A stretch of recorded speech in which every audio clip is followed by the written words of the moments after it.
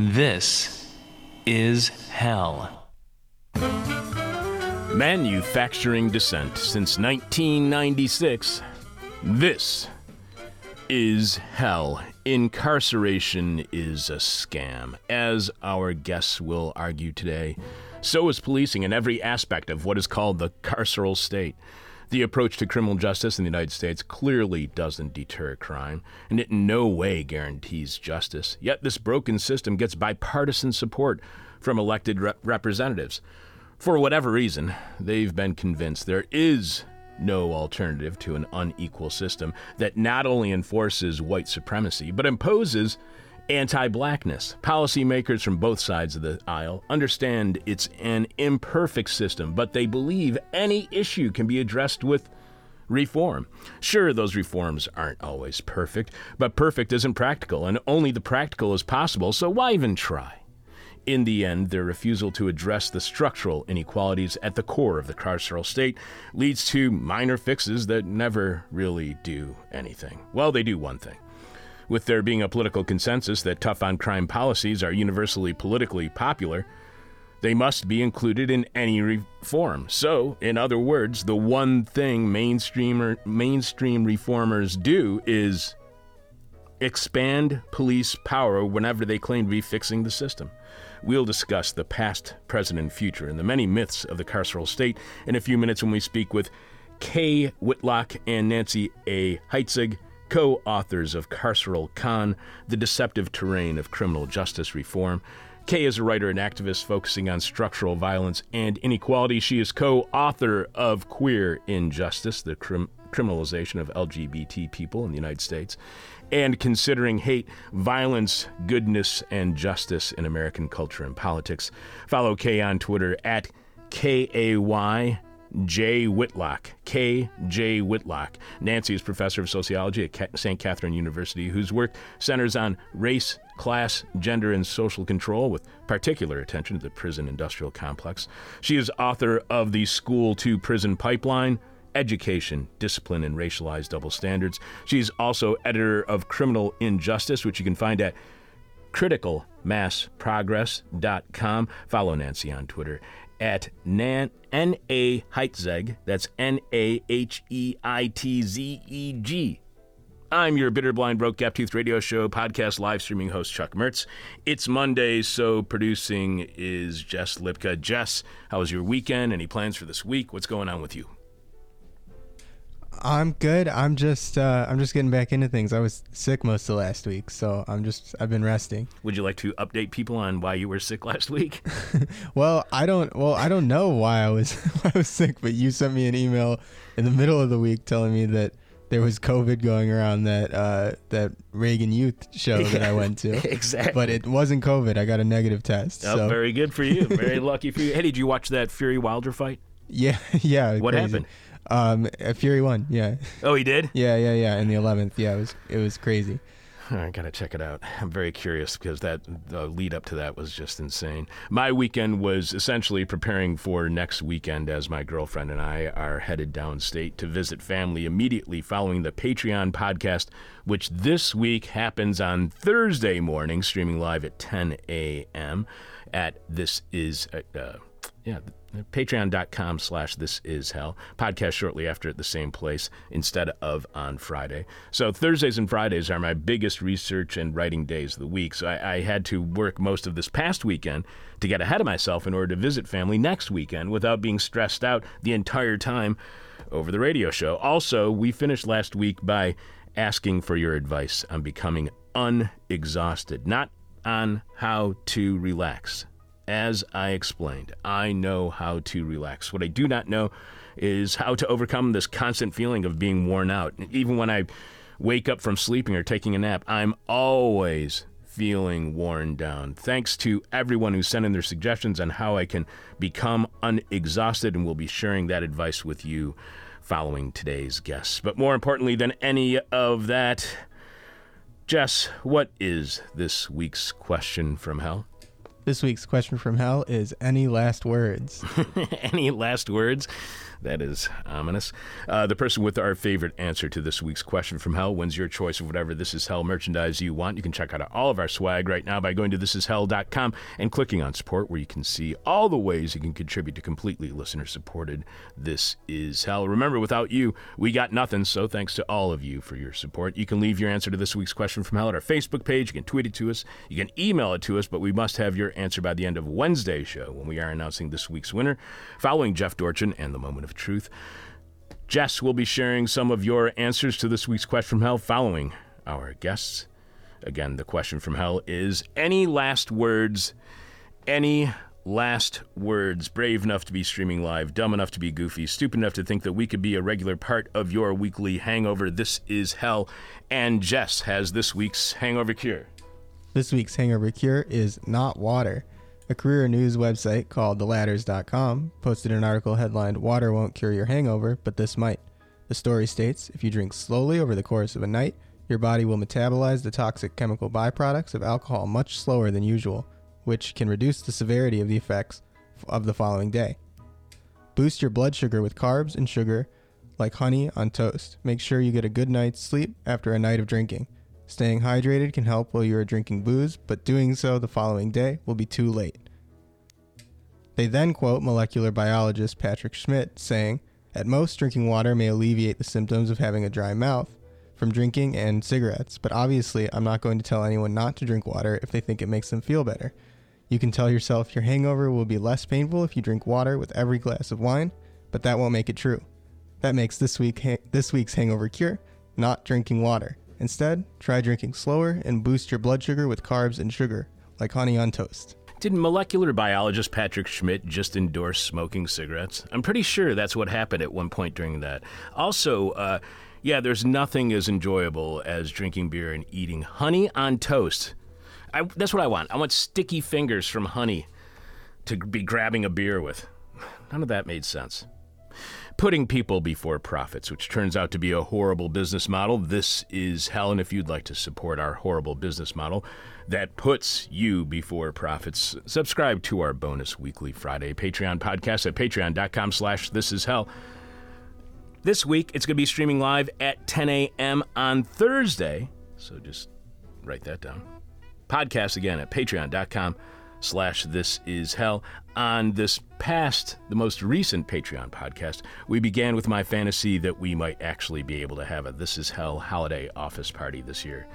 Then it was This Week in Hell, our semi-regular segment reviewing what I got out of last week's shows and guests, what questions I left out of those interviews, and some noteworthy points last week's guests made in their writing that I never got around to mentioning during those conversations. Again, this is what I got out of the show last week, which might not be what you got out of our talk with Transnational Institute's Sylvia Kay and Hamza Hamoushen on the fight against free market agriculture and for food sovereignty in North Africa, or our discussion with Stan Windhagen on what he saw when he visited France's oldest ZAD, or Zone to Defend, which continues their experiment in political autonomy from capitalism, or our deep dive into the Pandora Papers with the International Consortium of Investigative Journalists Michael W. Hudson, but it is what I got out of those shows last week and what I left out of the show that's worth considering.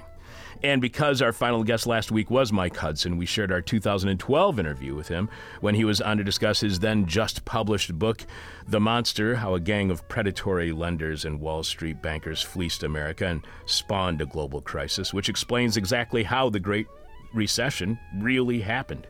So to hear me fantasize about a This Is Hell holiday office party actually happening this year, my review of what happened on the show last week, and to learn what really happened with the financial crash of 2008, subscribe to our weekly bonus This Is Hell podcast on Patreon at patreon.com/thisishell. Again, this week's is going to be streaming live on Thursday. Thanks to our newest Patreon patrons, Barry C., John B., Joshua W., Rebecca B., and Bhavana N. We truly appreciate all of your support, and we hope you enjoy your This Is Hell advertising stickers, which you will be receiving in the mail shortly, as well as your discount on all This Is Hell merchandise you can find right now at thisishell.com. When you click on support, yes, each and every one of our Patreon subscribers gets a $5 discount off all of our stuff. Coming up, the idea that incarceration works is a scam. We'll also have This Week in Rotten History, some of your answers to this week's question from hell, which is any last words? Any last words? For the first time ever, Jess will have a second hangover cure, and we'll be sharing the advice we receive from listeners on how to become unexhausted. Your eyewitness to grief. This is hell. The success of incarceration and the entire process around it, from the police to the courtroom to the prison, well, it's very highly exaggerated. Yet this astonishingly unequal system, for whatever reason, receives equal bipartisan support. That support has formed a consensus between centrist liberals and far-right conservatives that agree on reforms that always include tough-on-crime policies, which only expand the very system they say they are reforming. Here to help us have a better understanding of our carceral state, Kay Whitlock and Nancy A. Heitzeg are co-authors of Carceral Con, The Deceptive Terrain of Criminal Justice Reform. Welcome to This Is Hell. First with you, Kay. Welcome to This Is Hell. It's great to be here, Chuck. Thank you. And welcome to This Is Hell, Nancy. Thank you. Kay, let's start with you. Both of you write in your book, obviously, you describe how the carceral con works using the example of New York City and their correctional facilities dating back to the 1920s in Rikers Island. You explain how in 2014, when New York City hired McKinsey & Company, a high-powered corporate consulting firm, to help reduce alarming increases in accompanying lawsuits and historically pervasive violence at the Rikers Island jail complex. Before the consultancy was completed, the city paid McKinsey $27.5 million. In 2019, a blistering ProPublica investigation revealed the essential con artistry at the center of the project, pointing out that violence by correctional officers continued to grow and, quote, using the metrics employed by McKinsey, jailhouse violence has risen nearly 50% since the firm began its assignment. Kay, on the front page of today's New York Times, it says that all of the problems at Rikers, they talk about how it's leading to a whole bunch of prisoners flexing their power, is what it says in the headline, and that the facilities are so deteriorated they need to be repaired. How far would repairing, would fixing, would making Rikers a more hospitable place go towards addressing the needs of the people who are at Rikers?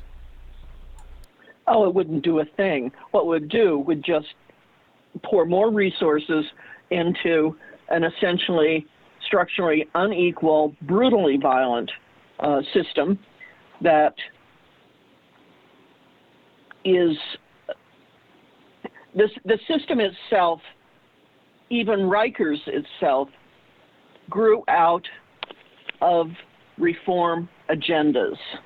And it grew out of reform agendas within a context of racial capitalism, a system that requires inequality, and that equality is enshrined through structural racism.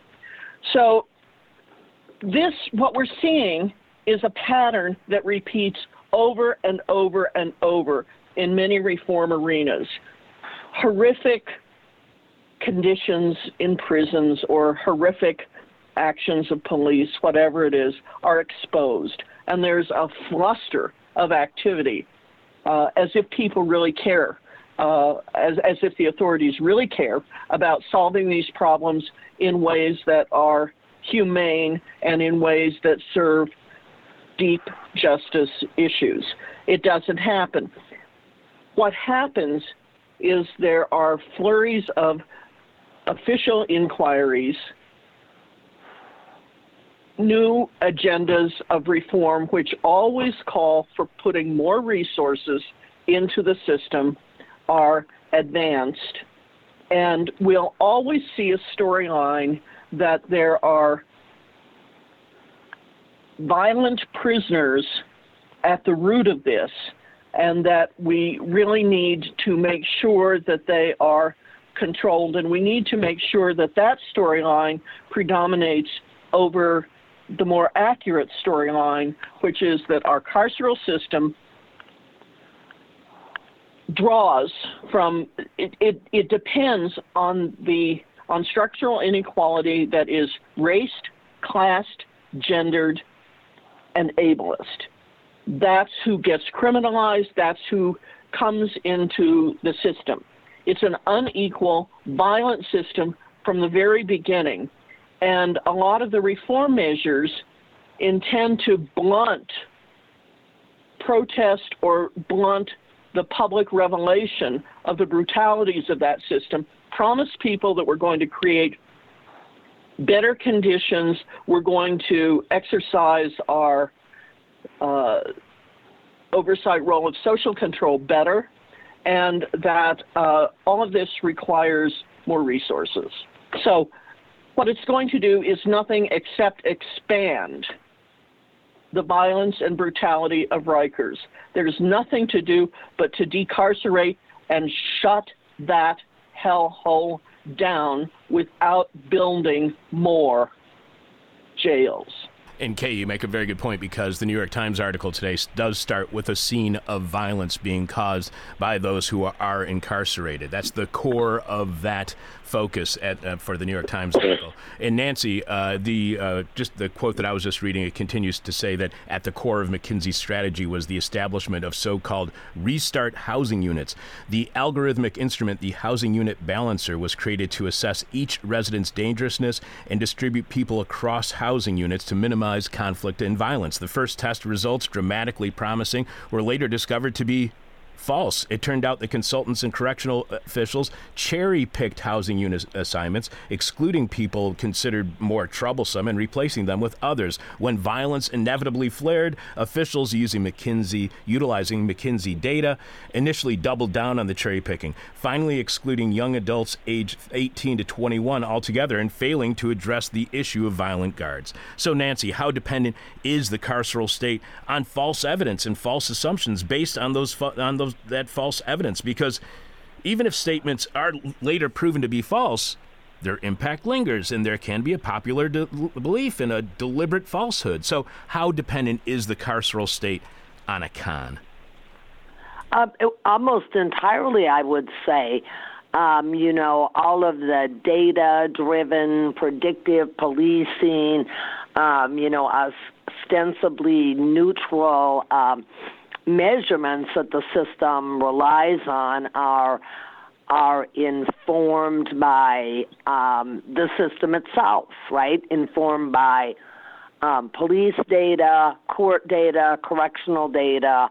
So the system is it's an insular, self-reinforcing system. That doesn't look for information outside of itself, that doesn't look for solutions outside of itself. All the data, all the solutions are, generated by the system really with the goal of reinforcing and expanding the system itself. And Kay, both of you write that much is made of the closure of some juvenile detention centers and youth prisons throughout the United States. And while the closures are to be applauded, there's a shadow reality as well. And you quote sociologist Alexandra Cox, author of Trapped in a Vice, The Consequences of Confinement for Young People, asking if the facilities are more broadly nicer, does this actually mean that young people's lives will change for the better? You then point out how Cox's work suggests it is the state itself that criminalizes and pathologizes marginalized children and administers a society in which few educational, health, housing, employment, and other resources are available to them. This abandonment serves as a pipeline for carceral confinement, at which point the state then focuses on the moral rehabilitation of these young people. So, Kay, neoliberalism cuts taxes, slashed resources means less funding means more austerity means fewer social services, and often when there are social services, they're administered by the police, part of the carceral state. Is the desire, Kay, for lower taxes the cause of the carceral state? No, I mean, that's part of the con. There's a lot of soothing rhetoric that and powerful public relations campaign that accompany bipartisan reform agendas and campaigns and the formation of coalitions. And the right has always had an anti-tax agenda. They frame one of the reform goals as saving taxpayer dollars in a way that essentially suggests that taxpayer dollars spent for social purposes, whether they're good social purposes or horrific social purposes, but in any case, the tax dollars spent for that are actually a form of theft, and they want to reduce taxing completely. In fact, Grover Norquist, one of the big movers and shakers of so-called bipartisan reform, would love to do away with it altogether. The centrist and liberal members of the reform coalitions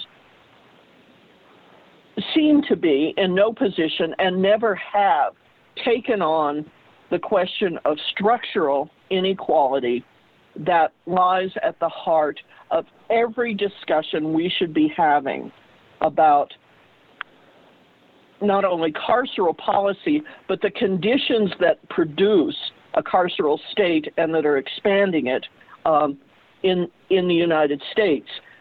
The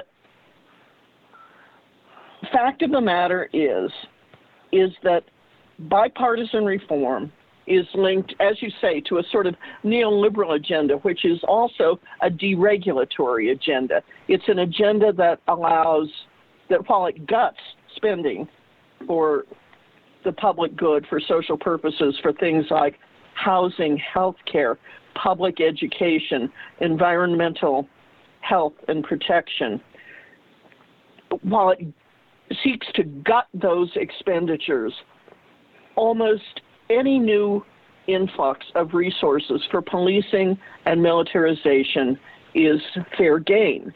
And the centrist liberal members of these coalitions may not always agree with it, but they've done absolutely nothing to challenge that kind of limitation of the reform things, reform agendas, which leave the structural inequality, brutality, violence completely intact, and under the guise of saving taxpayer dollars with reforms, actually steer those so-called savings to the extent that they can be documented. In many cases, they can't.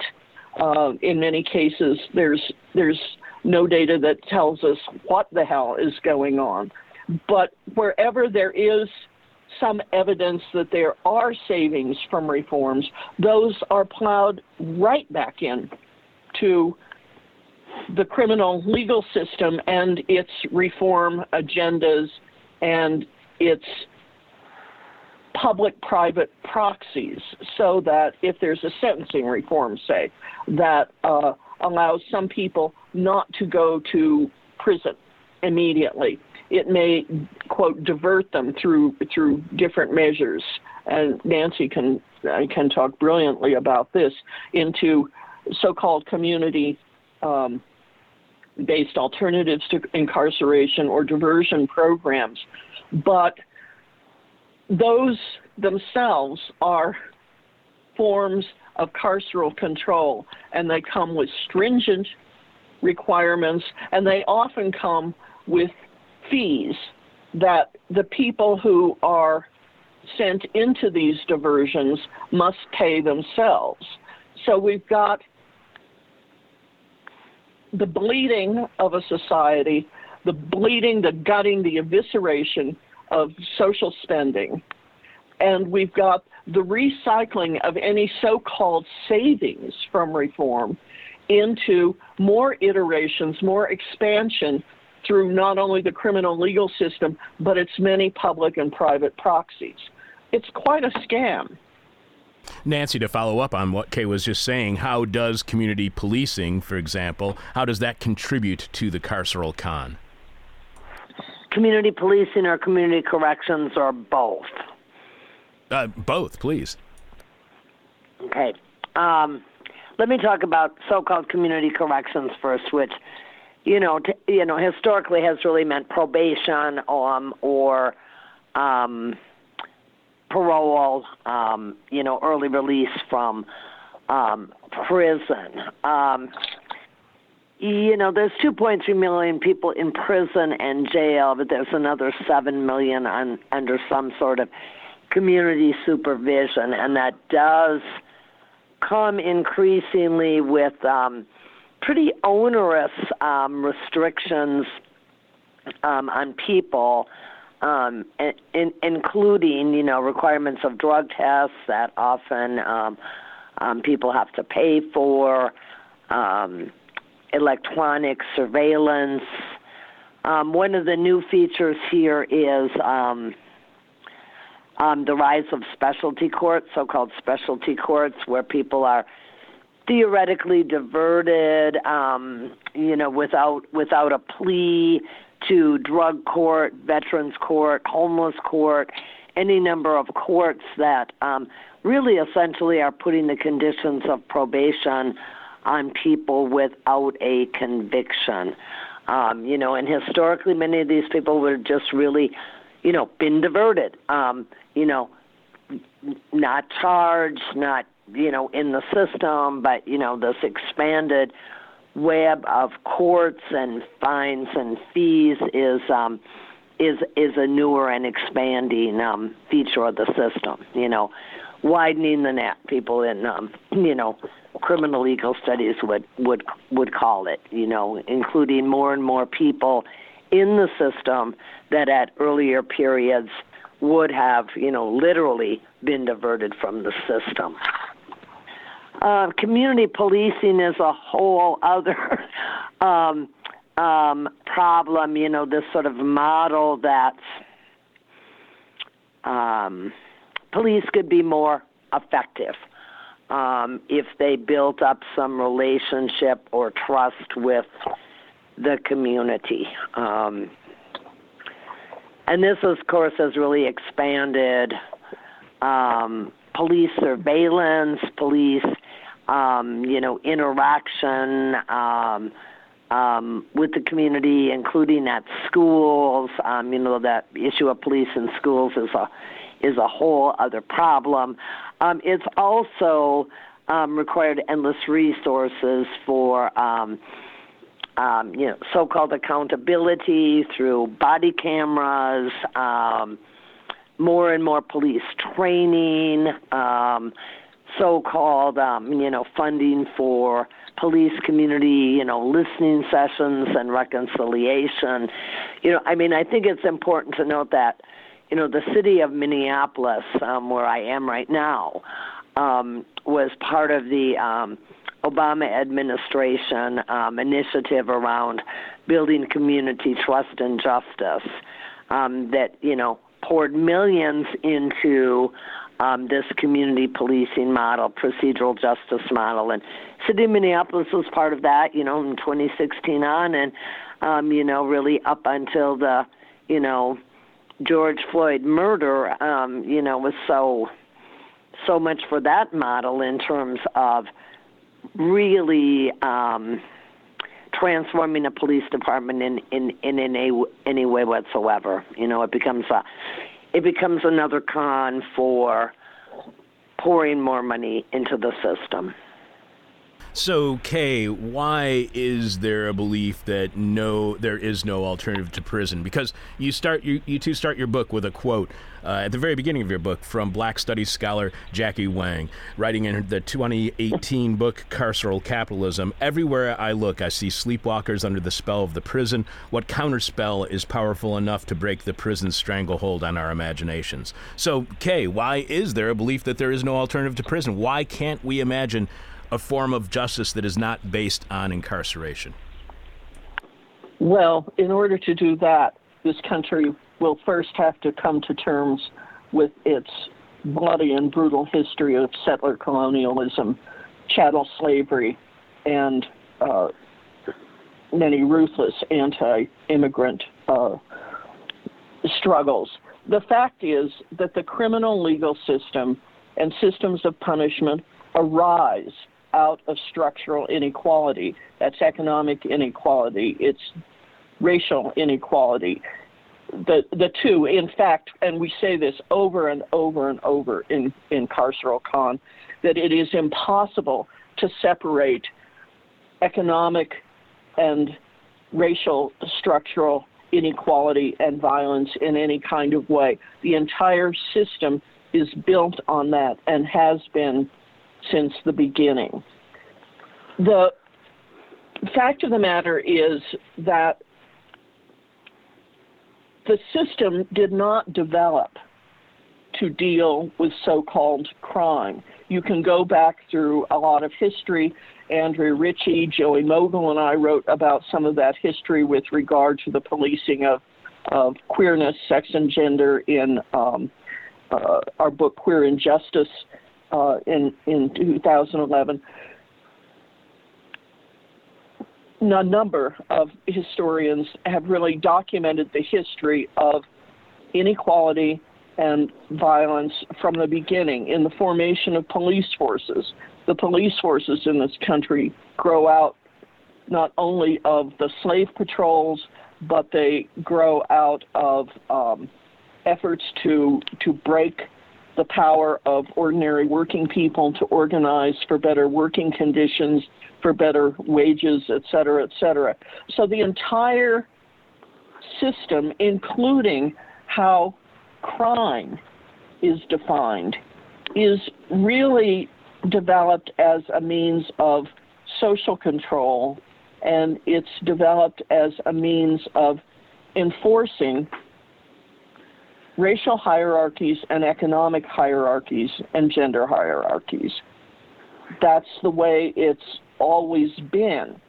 What we deal with is the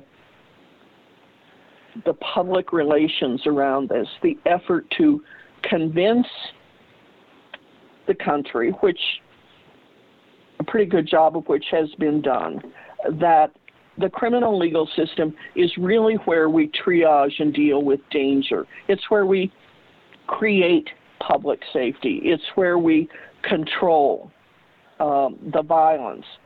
But in fact,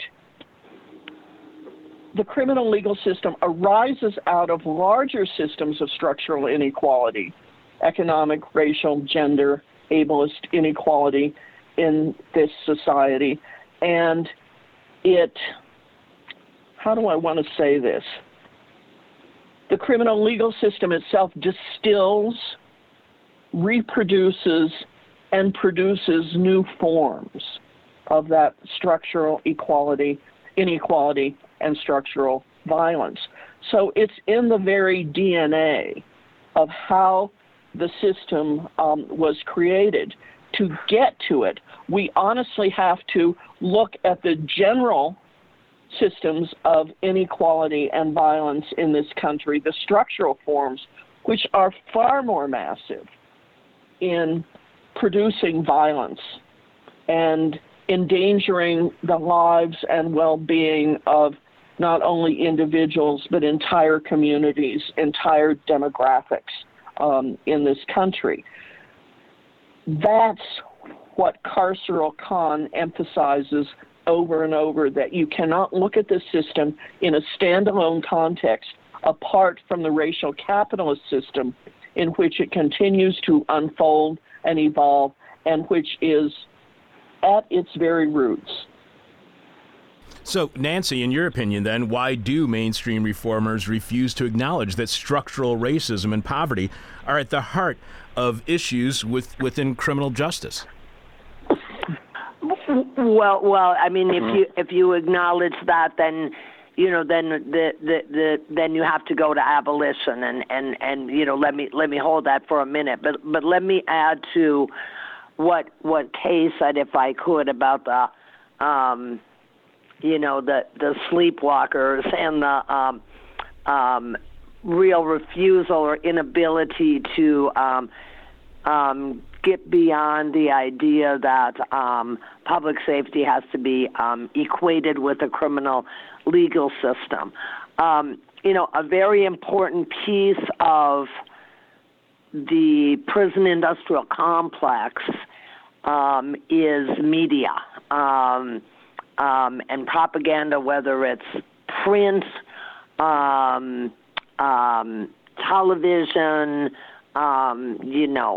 online, whatever form it takes, entertainment or news, but we are like inundated 24/7 with these images of danger, with these stories of law and order and blue bloods and, endless. I mean, if you really were going to think about what percentage of our television programming is like devoted to, crime and punishment and, policing, it's astounding. And so we're surrounded by this continually.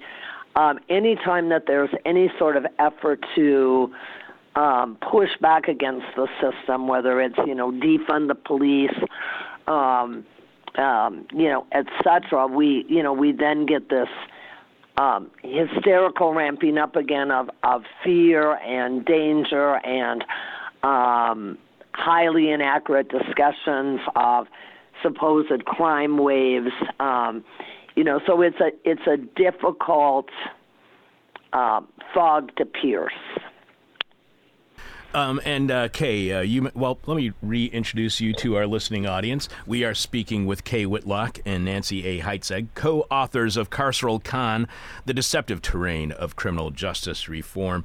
Kay, you remind us, because you were just discussing public relations, and you remind us that in the State of the Union address to Congress on February 5th, 2019, President Donald Trump lifted up passage of the First Step Act, featuring a set of federal sentencing reforms as a groundbreaking achievement in criminal justice reform and bipartisan cooperation across a presumptive Republican-Democratic divide. You mentioned how Trump's guests that evening were Alice Marie Johnson, who had served 22 years in prison before Trump commuted her life sentence for a drug-related offense, and Matthew Charles, sentenced to 35 years for selling drugs and related offenses. Charles was the first person released from federal prison under First Step reforms. But you add feel-good snapshots of reform in action, often tell pleasing public relations half-truths, while less palatable, more complicating realities of the same story remain in the shadows. So, Kay, what are those complicated realities that remain in the shadows when the president is commuting sentences and releasing prisoners under new reforms? What are those complicating realities that are not being recognized? Well, let's just take First Step for the moment, and then we can go more broadly beyond that. Relatively few people in the federal prison system are eligible for early release under First Step Act. Some of those people who were originally released were immediately rearrested and taken into immigrant detention. The First Step Act mandated the creation of an entirely new algorithmic risk assessment instrument called Pattern. And Pattern is to be administered to all federal prisoners, and it is allegedly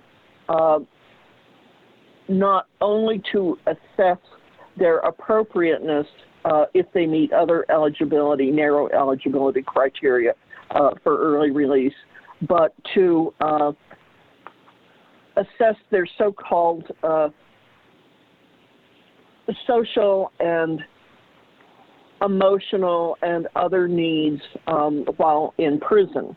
So what we have within First Step that is touted as a major release effort is actually it does release people, and we should always celebrate when people are getting released and certainly do not need to be spending their lives in the violence of prison.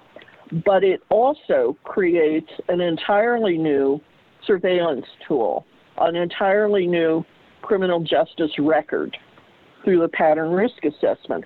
So much so that originally the ACLU, the NAACP, and some other centrist liberal organizations opposed the First Step Act.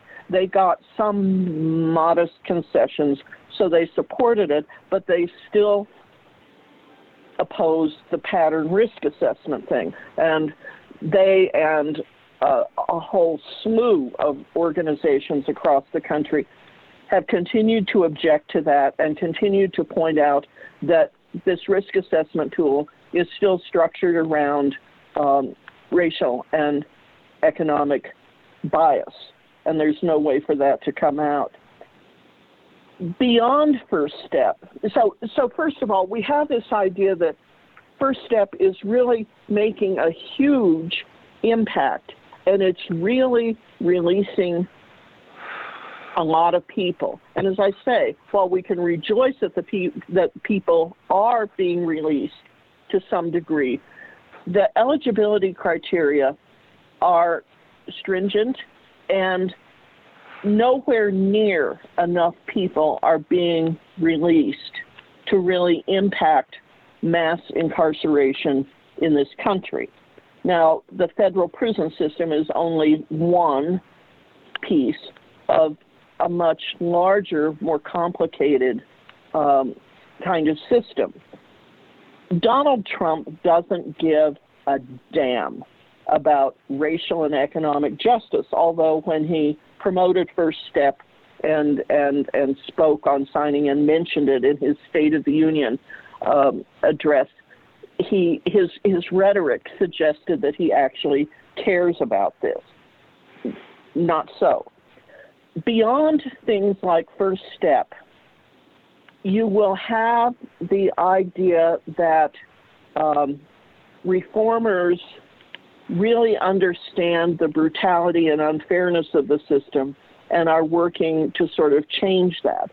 But nothing really changes. We could look at Rikers, but we could also look at prisons in South Carolina, in California, in Mississippi, in Tennessee, in Illinois. We can look at prisons and jail systems all over the country, and you're going to find extraordinary, ongoing, day-to-day brutality and violence, much of which is perpetrated by the state or actors, guards, correctional officers, other officials in state names, who are working for the state in the name of the state. This violence is never actually going to be addressed. And one of the things I wanted to follow up on in Nancy's comments about some of the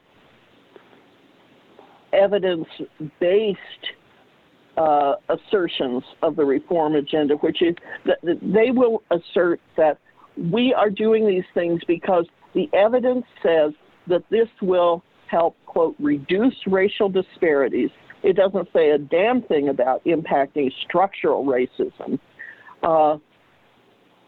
And reducing racial disparities, by the way, takes the form in some areas of, well, let's just incarcerate more poor white people. And then it will look like we're incarcerating fewer people of color, especially black people. Not really true, but we'll use these measurements that we ourselves draw from our own sources. As Nancy says, it's a closed, self-reinforcing system. And one of the things that Reform Inc., as we call it, does do that's really interesting is it promotes its so-called smart justice, evidence-based justice, which is alleged to be neutral and unbiased, and discounts what they call anecdotal evidence. Anecdotal evidence, for the record, is really the evidence that incarcerated people themselves give about their experiences in prison. what we have is a system that is saying, we'll manage this whole thing beautifully, and we will convince you that in doing so, we will actually make the lives of people better. Some reforms make the lives of some people a little better, but nowhere enough. And Prison Policy Initiative, which is a great source for research and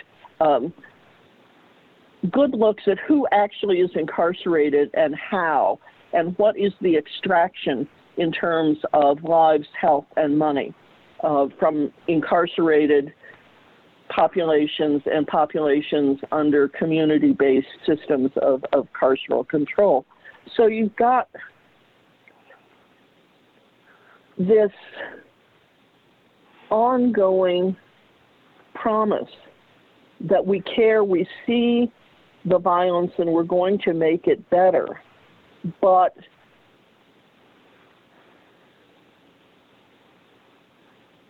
the evidence of people who are incarcerated is essentially pushed away as evidence-based and anecdotal.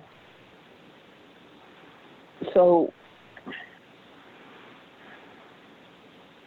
I'm trying to think of how to sum up what I think about those half-truths, those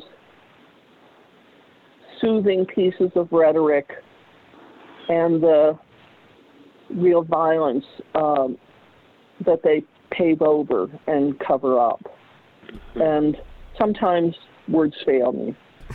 Nancy, you and Kay also write that the carceral state, carceral systems of control, and carceral power refer to repressive, punishing means of social and economic control and surveillance within the formal criminal legal system and its many public-private institutional proxies. So, Nancy, how dependent is our political and economic system upon that social and economic control and surveillance for its success, if not its survival? Are social and economic control and surveillance necessary for our political economy to effectively operate, to have what it would call success?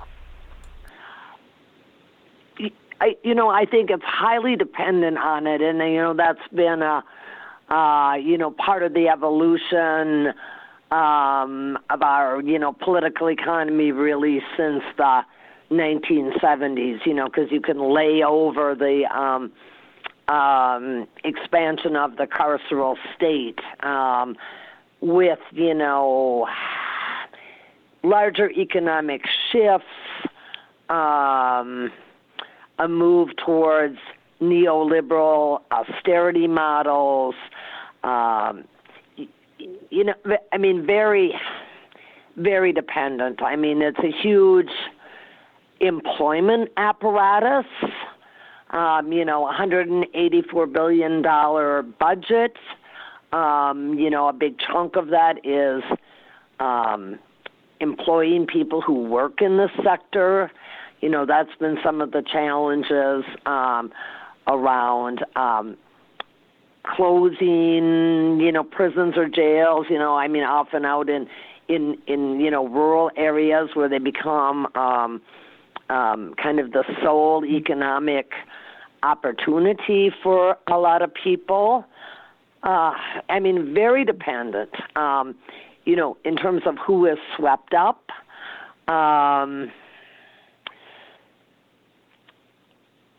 Huge percentage of people who are, unemployed at the time of their commitment offense. The system becomes, the solution for managing, criminalizing poverty, managing, quote unquote, the houseless situation. It's so tightly wound up together now.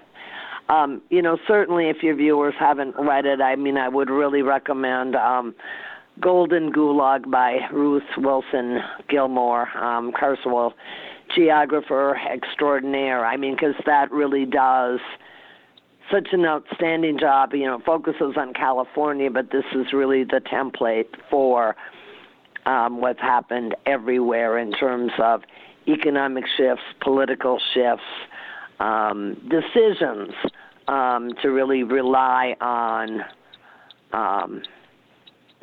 carceral state as a solution to many economic and political challenges. And Kay, go ahead, Kay. I was going to ask, what I wanted to just add is that the current really coordinated wave of brokered bipartisan reforms really serves efficiently as one of many vehicles for the upward redistribution of resources, for keeping structural inequality and violence intact. It also is completely silent on the basis that Ruth Wilson Gilmore in her book, for example, really takes on brilliantly, and that is how much our current economy and political system is dependent on the organized abandonment of entire regions, entire communities. And by organized abandonment, I'm going to say, tolerating unemployment, the withdrawal of healthcare accessibility, the gutting and evisceration of healthcare systems, the gutting and evisceration of public education, of other kinds of resources. A carceral state depends on these two things essentially, and it depends on a lot more, but you will always see the upward redistribution of resources and rights to the already wealthy, to the already privileged, and the organized abandonment of marginalized communities who will be predominantly poor, predominantly people of color. And you will see the constant invocation of budget crisis to distract us from the reality that what this country needs is a new focus with different, wildly, radically different social, economic, and environmental priorities. Those are structural issues. And Kay, you and Nancy mentioned in the book the structures of racial capitalism, an analytical concept advanced by political theorist Cedric Robinson in his groundbreaking book, Black Marxism, The Making of the Black Radical Tradition. Robinson argues that capitalism is a global system that evolved from and requires racialized hierarchy, inequality, exploitation, and violence. Racism is not a byproduct of capitalism. It is intrinsic to it. So, Kay, without racism, then, is there capitalism? The two go hand in hand. Capitalism has always depended on racial hierarchy, always. And how that racial hierarchy may express itself in different areas may differ from somewhat. It may be somewhat different in Europe than it is in the United States. In the United States, it is essentially white supremacist. It is essentially informed by a really virulent streak of anti-blackness that absolutely refuses to admit the full humanity of black people, black communities. Nancy, let's talk about that anti-blackness for a moment. You write, in the United States, whiteness stands at the apex of racial hierarchy, or at least the institutionalized political construct and cultural mythos of whiteness. Here, racial capitalism is buttressed by a particularly virulent current of anti-blackness. This refers to the structural refusal of U.S. society to fully recognize the humanity of black people while conflating their collective existence with the active presence of social disorder, danger, and criminality. So it's not only white supremacy, it's also anti-blackness, the structural refusal of U.S. society to fully recognize the humanity of black people. White supremacy has come up on our show in dozens and dozens of conversations, but the term anti-blackness has never been, or maybe it has been rarely used. I just don't remember it being used. What happens, Nancy, when we recognize white supremacy for what it is, but do not do so to the same extent with anti-blackness? What is missed in any conversation of whiteness or white supremacy when anti-blackness is not included by name? Well, I mean, in the United States, you really miss the one of the key cornerstones of the founding of this nation. I'm pausing because that's so much. I mean, there's so much. So I'm trying to streamline my comments for you. Certainly, I mean, the aftermath of slavery. I mean, slavery in various forms existed historically around the world, but a particular feature of slavery in the United States was the political and legal construction of slavery as something that was only possible for people who were defined as black. So race-based slavery is part of the peculiarity of, that institution in the United States. And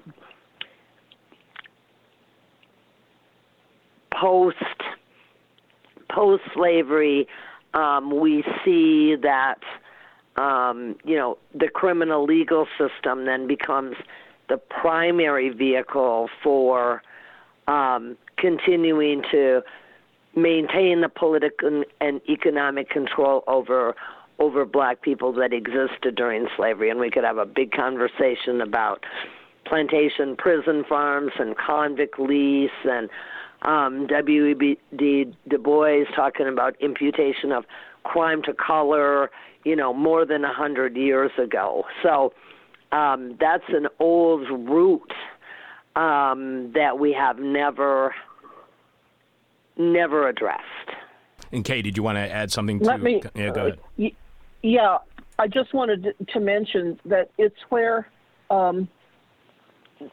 racial inequality and violence have been codified in particular ways throughout the history of this country.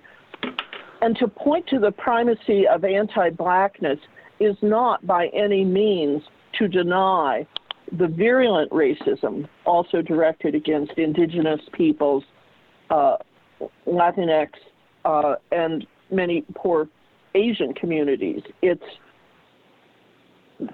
What we are saying is that anti-blackness is both a practice and a kind of model into which racist practices against other groups also take form and evolve.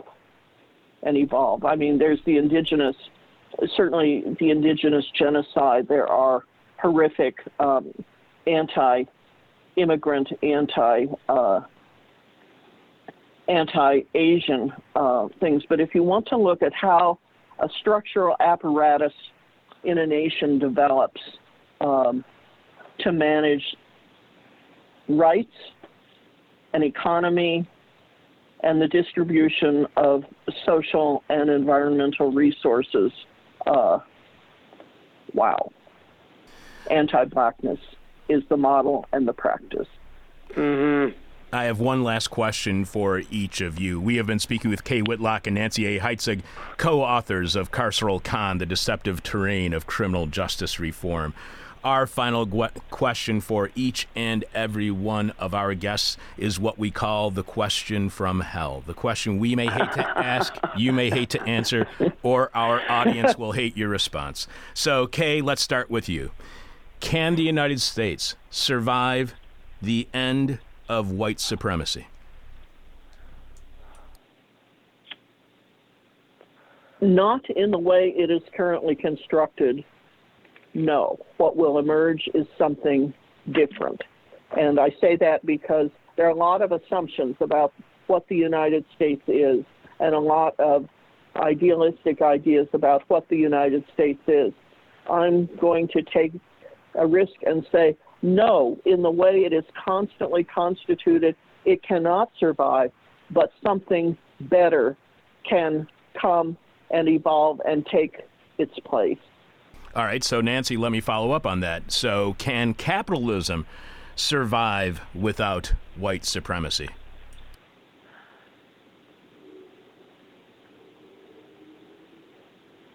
I'm pausing. That is a question from Hal. Probably not. It requires,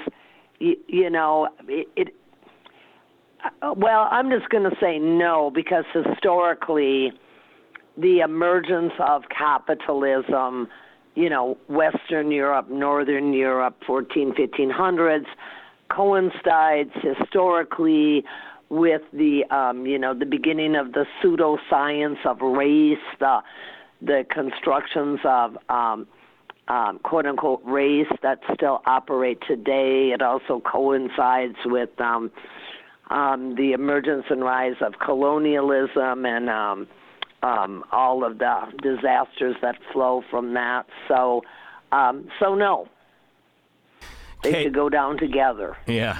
Kay, thank you very much for being on the show this week.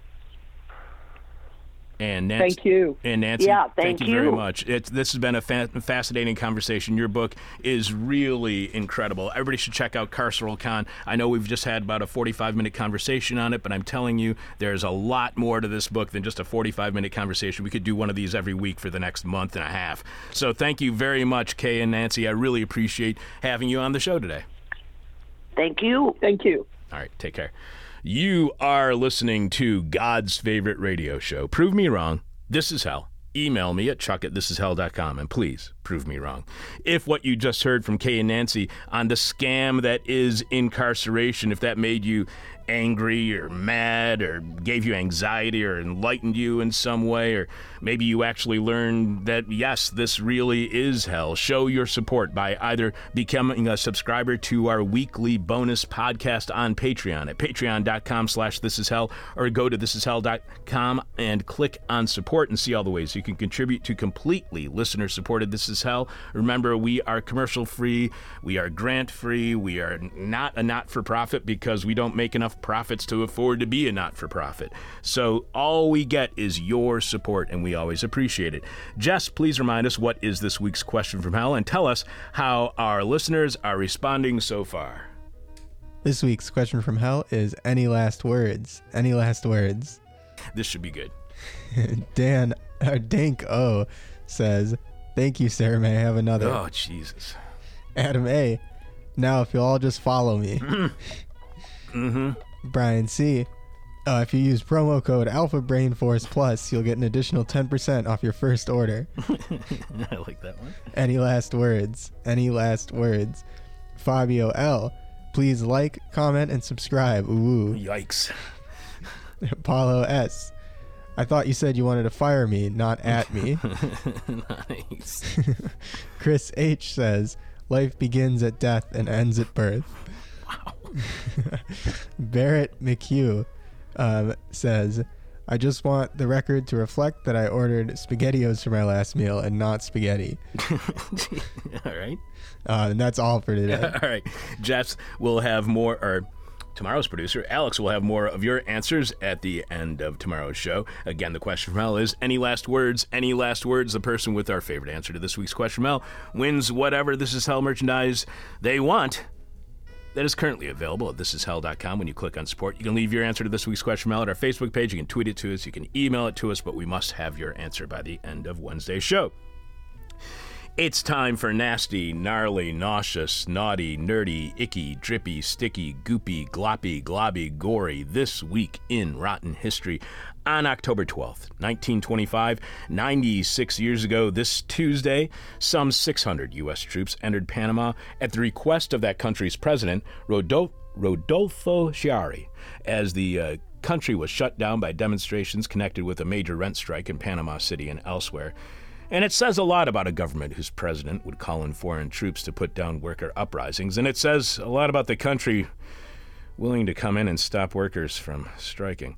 The strike had been brought on by tax increases, giving oligarchic slumlords an excuse to suddenly raise their rents by as much as 100% or more. Well, now it all makes sense. Of course, a country run by oligarchic slumlords would call in foreign troops to stop workers from striking.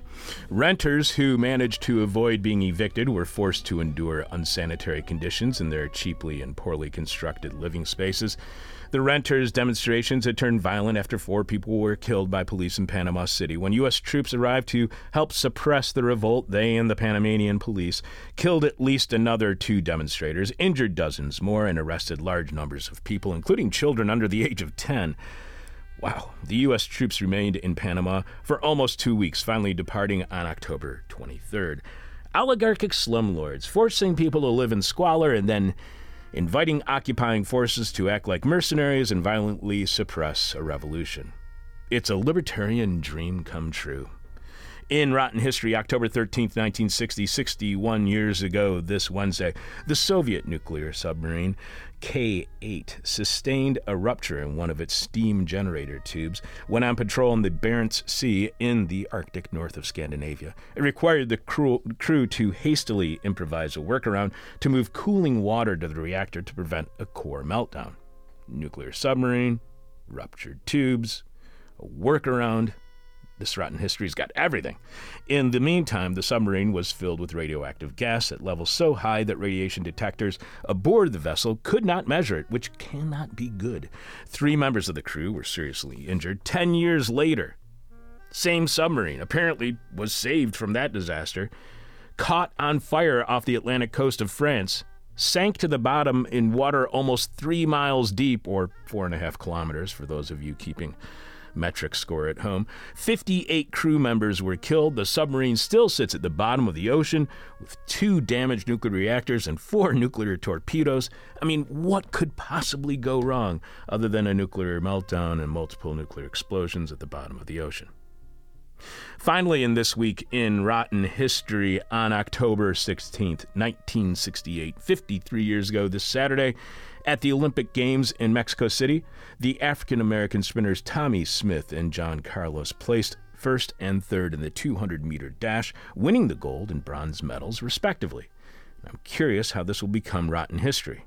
As the U.S. national anthem was played in the medal ceremony, Smith and Carlos bowed their heads and raised their black-gloved fists in a Black Power salute as a silent protest against racial discrimination in the United States. So, all good so far.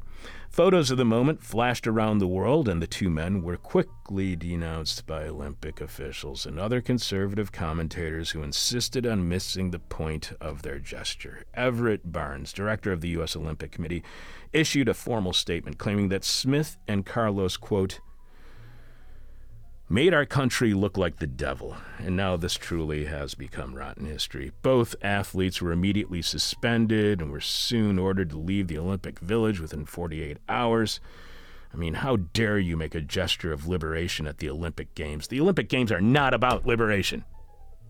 The white Australian sprinter Peter Norman, who placed second in the event, expressed solidarity with Smith and Carlos and had actually lent them his black gloves to wear on the award platform, which I think I knew that at one point, but I forgot it until I read it here in Rotten History, that the Australian sprinter who came in second was the guy who gave them the black gloves. And now it's back to not being Rotten History. I mean, it's a very cool gesture. Upon return to his home country, he too was denounced and ridiculed, and it's Rotten History all over again. After the sprinter Peter Norman died of a heart attack in 2006, Smith and Carlos flew to Australia to be pallbearers in his funeral, and it ends on a not-so-rotten note. That's Rotten History, kind of, and this is Hell. Jess, can you please tell us who is on tomorrow's show, beginning at 10 a.m. Chicago time, here at thisishell.com? On tomorrow's show, we'll be speaking with Chuck Collins on the report Silver Spoon Oligarchs, How America's 50 Largest Inherited Wealth Dynasties Accelerate Inequality, from the Institute of Policy Studies. This is like Chuck's 8th or 10th time being on the show, and I'm going to dig through our really old archives and see if I can find one of his earliest, if not first, appearance here on the show, because he's been coming on for years. It's been like 5 or 6 years since he was on most recently, but I think that's going to be the Patreon interview that we will be sharing this week. And on Wednesday's show, we don't know yet. Is that correct? We don't know yet. But Jeffy will be back on, Jeff Dorchin, to deliver a moment of truth. We are looking for new volunteer board operators to join our staff here on This Is Hell. If you are interested in running the board, as Jess has today, email me at chuck@thisishell.com, chuck@thisishell.com if you'd like to join us here on This Is Hell. Email me at chuck@thisishell.com. We are looking for people who can run the board anywhere from once a week here at our studios above Carrie's Lounge, 2251 West Devon in Chicago's West Ridge neighborhood. Shows begin at 10 a.m. Monday through Wednesday, with our podcast being recorded and streaming live as well, either on Thursday or Friday mornings. However, we are very flexible and we can work within your schedule. This is your opportunity to also have access to a professional studio to do your own projects. This position does come with a stipend, so keep that in mind. If you are interested in becoming a board operator, again, email me at chuck@thisishell.com. Of course, with this position, you do need to live in the Chicago area. However, we're also seeking help from those of you who can work with us remotely. Stuff that can be done no matter if you live in London or Laos. You too can be part of the This Is Hell crew wherever you like. For instance, every time we post a show online and at our site, we include a poll quote from the interview to give visitors a little taste of what they can expect when they listen. Again, if you are interested in becoming a producer here on our show, here in the studio, if you're interested in doing that, email us at chuck@thisishell.com. If you're interested in contributing online, like doing the poll quotes, email us at chuck@thisishell.com. So we're doing something right now that is completely unprecedented in the 25-year, 3-month history of This Is Hell, and that is we have a second hangover cure this week. Originally, this was going to be this week's one and only hangover cure, but I felt it was not right to have Jess read this while today's guests were on hold waiting to be interviewed, and I am glad I made that decision. The last thing we want is Jess to be embarrassed or our guests to be distracted by something as ridiculous as a hangover cure. All that said, brave enough to be streaming live, dumb enough to be goofy, stupid enough to think that we could be a regular part of your weekly hangover. This is Hell, and Jess has this week's second hangover cure. This week's second hangover cure is British chef, restaurateur, and cookbook author Jamie Oliver's secret hangover cure. MyLondon.news posted an article earlier this month, headline British chef, restaurateur, and cookbook author. Writer Beth Gulliver quotes Oliver saying, "If your hangover is 110% bad, there is this option of a cure, taught to me by an Indian guru. You just grab a teaspoon of cumin and you neck it. It'll settle your tummy. It's quite repulsive, but it works." We can only assume that when Oliver says we should neck it, he simply means swallow the cumin. As for Oliver being a naked chef, the term applies to his simple style of cooking. However, in the article, he admits to cooking naked once, and just once, explaining, "The only thing I was wearing was a bow on the end of it, a red bow to be specific. I tied it, and it was a double knot. I opened the oven and checked the sea bass halfway through. When I went to check, what I imagined was a perfect laser shot of steam attacked my penis." Attacked my penis. I like how he anthropomorphizes it. That makes this week's hangover cure. Neck a teaspoon of cumin, whatever that means. So that's why we didn't want to share that while Nancy and Kay were on hold. We ended last week by asking for your advice on how I can become unexhausted. Not how to relax, that's different, but how do I get over this problem of constantly feeling fatigued whenever I'm not doing the radio show. From the moment the show ends until the next one begins, I feel constantly worn out. So I asked for your advice on how to become unexhausted, and some of you have reached out via email at chuck@thisishell.com. First, we heard from Teresita, who writes, "Chuck, there is so much to say. I'll try to help a bit. Do not exercise more per se." already loving what Teresita's writing. Do not introduce more stress unless controlled by adaptogenic purposes. Walk pace till you feel better. Make sure you're up on vitamin D. Figure out your sleep cycle, amount of hours, somewhere between 7 and 9 hours a night, and when to sleep, when to wake up. Eat lots of greens and maybe more fat and less carbs. When drinking alcohol, start early and end early. Finish 4 to 6 hours before sleep. Finish drinking caffeine 6 to 8 hours before sleep. Be in natural light as much as possible and take a siesta sometime between noon and 3 for only 15 to 30 minutes if needed. Energy is about light, food, and then exercise, so figure out how these variables affect you. Personally, I need to walk during the evening while watching the sunset, or I want a nap at 8 p.m. I'm best to be in bed sometime between 10:30 and 11:15 and wake up according to the sunrise. I eat 1 or 2 meals midday because if I eat too much during the day in frequency and in amount, in general, I'm exhausted. I believe in day drinking, if drinking. If you're going to drink all day, you gotta start in the morning. Your cycle is individual and will take a while for you to figure out, but little by little you will. Be patient and kind to yourself, and know dopamine is the journey to play with. Noting adrenal fatigue doesn't scientifically exist. Breathing practices are a real thing for heart rate brain waves, but only need to do for a short time, like in 3 breaths to regulate. Andrew Huberman is a good resource in learning your threshold and neurobiology, acting in the and your environment. Best to you, Teresita. That sounds like very experienced advice, and it would be awesome to get up with the sunrise and to have a schedule more synchronized to daylight. But the parts that stuck out most to me are that Teresita believes in day drinking and that dopamine is the journey to play with, and now I want to party with Teresita. We also heard from Bill, who writes, Chuck, vitamin B12 has been called businessman's speed. Businessman's speed? That's what vitamin B12 is called? My father, 40 years ago, injected it once or twice a week to keep his energy up. Jesus Christ, is your father Hunter Thompson? He claimed he was anemic, but I have no idea if that was true or the rationalization his doctor used to issue the prescription. Also, I went to House on the Rock last year with my wife and daughter, and we all thought it was a hoot. If you like kitsch, it is worth the price of admission. And just a few miles up the road is Taliesin, which is more definitely worth the trip. So Bill's referring to a few weeks ago when the question from hell was, what are you having second thoughts about? And Gregory won with the answer, the House on the Rock. Bill, I did not realize Frank Lloyd Wright's estate was nearby, which does make going to the House on the Rock up in Wisconsin more attractive. Even if Frank Lloyd Wright was a horrible, horrible racist. I do enjoy his architecture and design, though. Oh, great. Now I'm having second thoughts while going to Taliesin. Finally, we also got an email from Andrew with advice on how I can become unexhausted.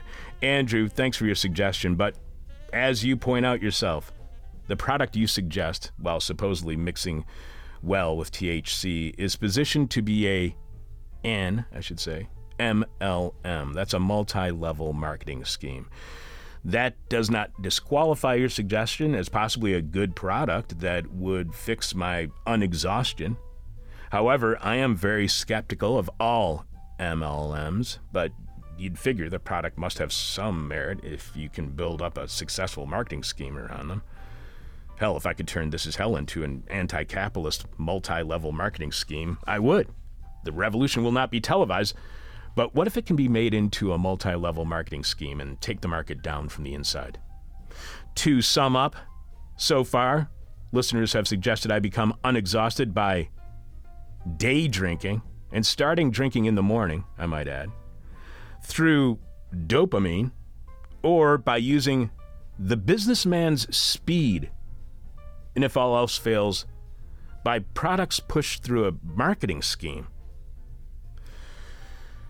Thanks to today's guests, Kay Whitlock and Nancy A. Heitzig, co-authors of Carceral Con, The Deceptive Terrain of Criminal Justice Reform. Thanks to Jess for running the board. Thanks to Alexander Jerry for producing. Thanks to Ronaldo Magaldi for Rotten History. And this week's hangover cure is not drinking water. Instead, try drinking alcohol slower and boost your blood sugar with carbs and sugars like honey on toast or neck a teaspoon of cumin, whatever that means. I just cannot picture myself eating honey on toast while drinking. We told you so. This is hell. My demon is on my butt. My demon talks to me in profanity like a sailor. And my demon tries to knock me down.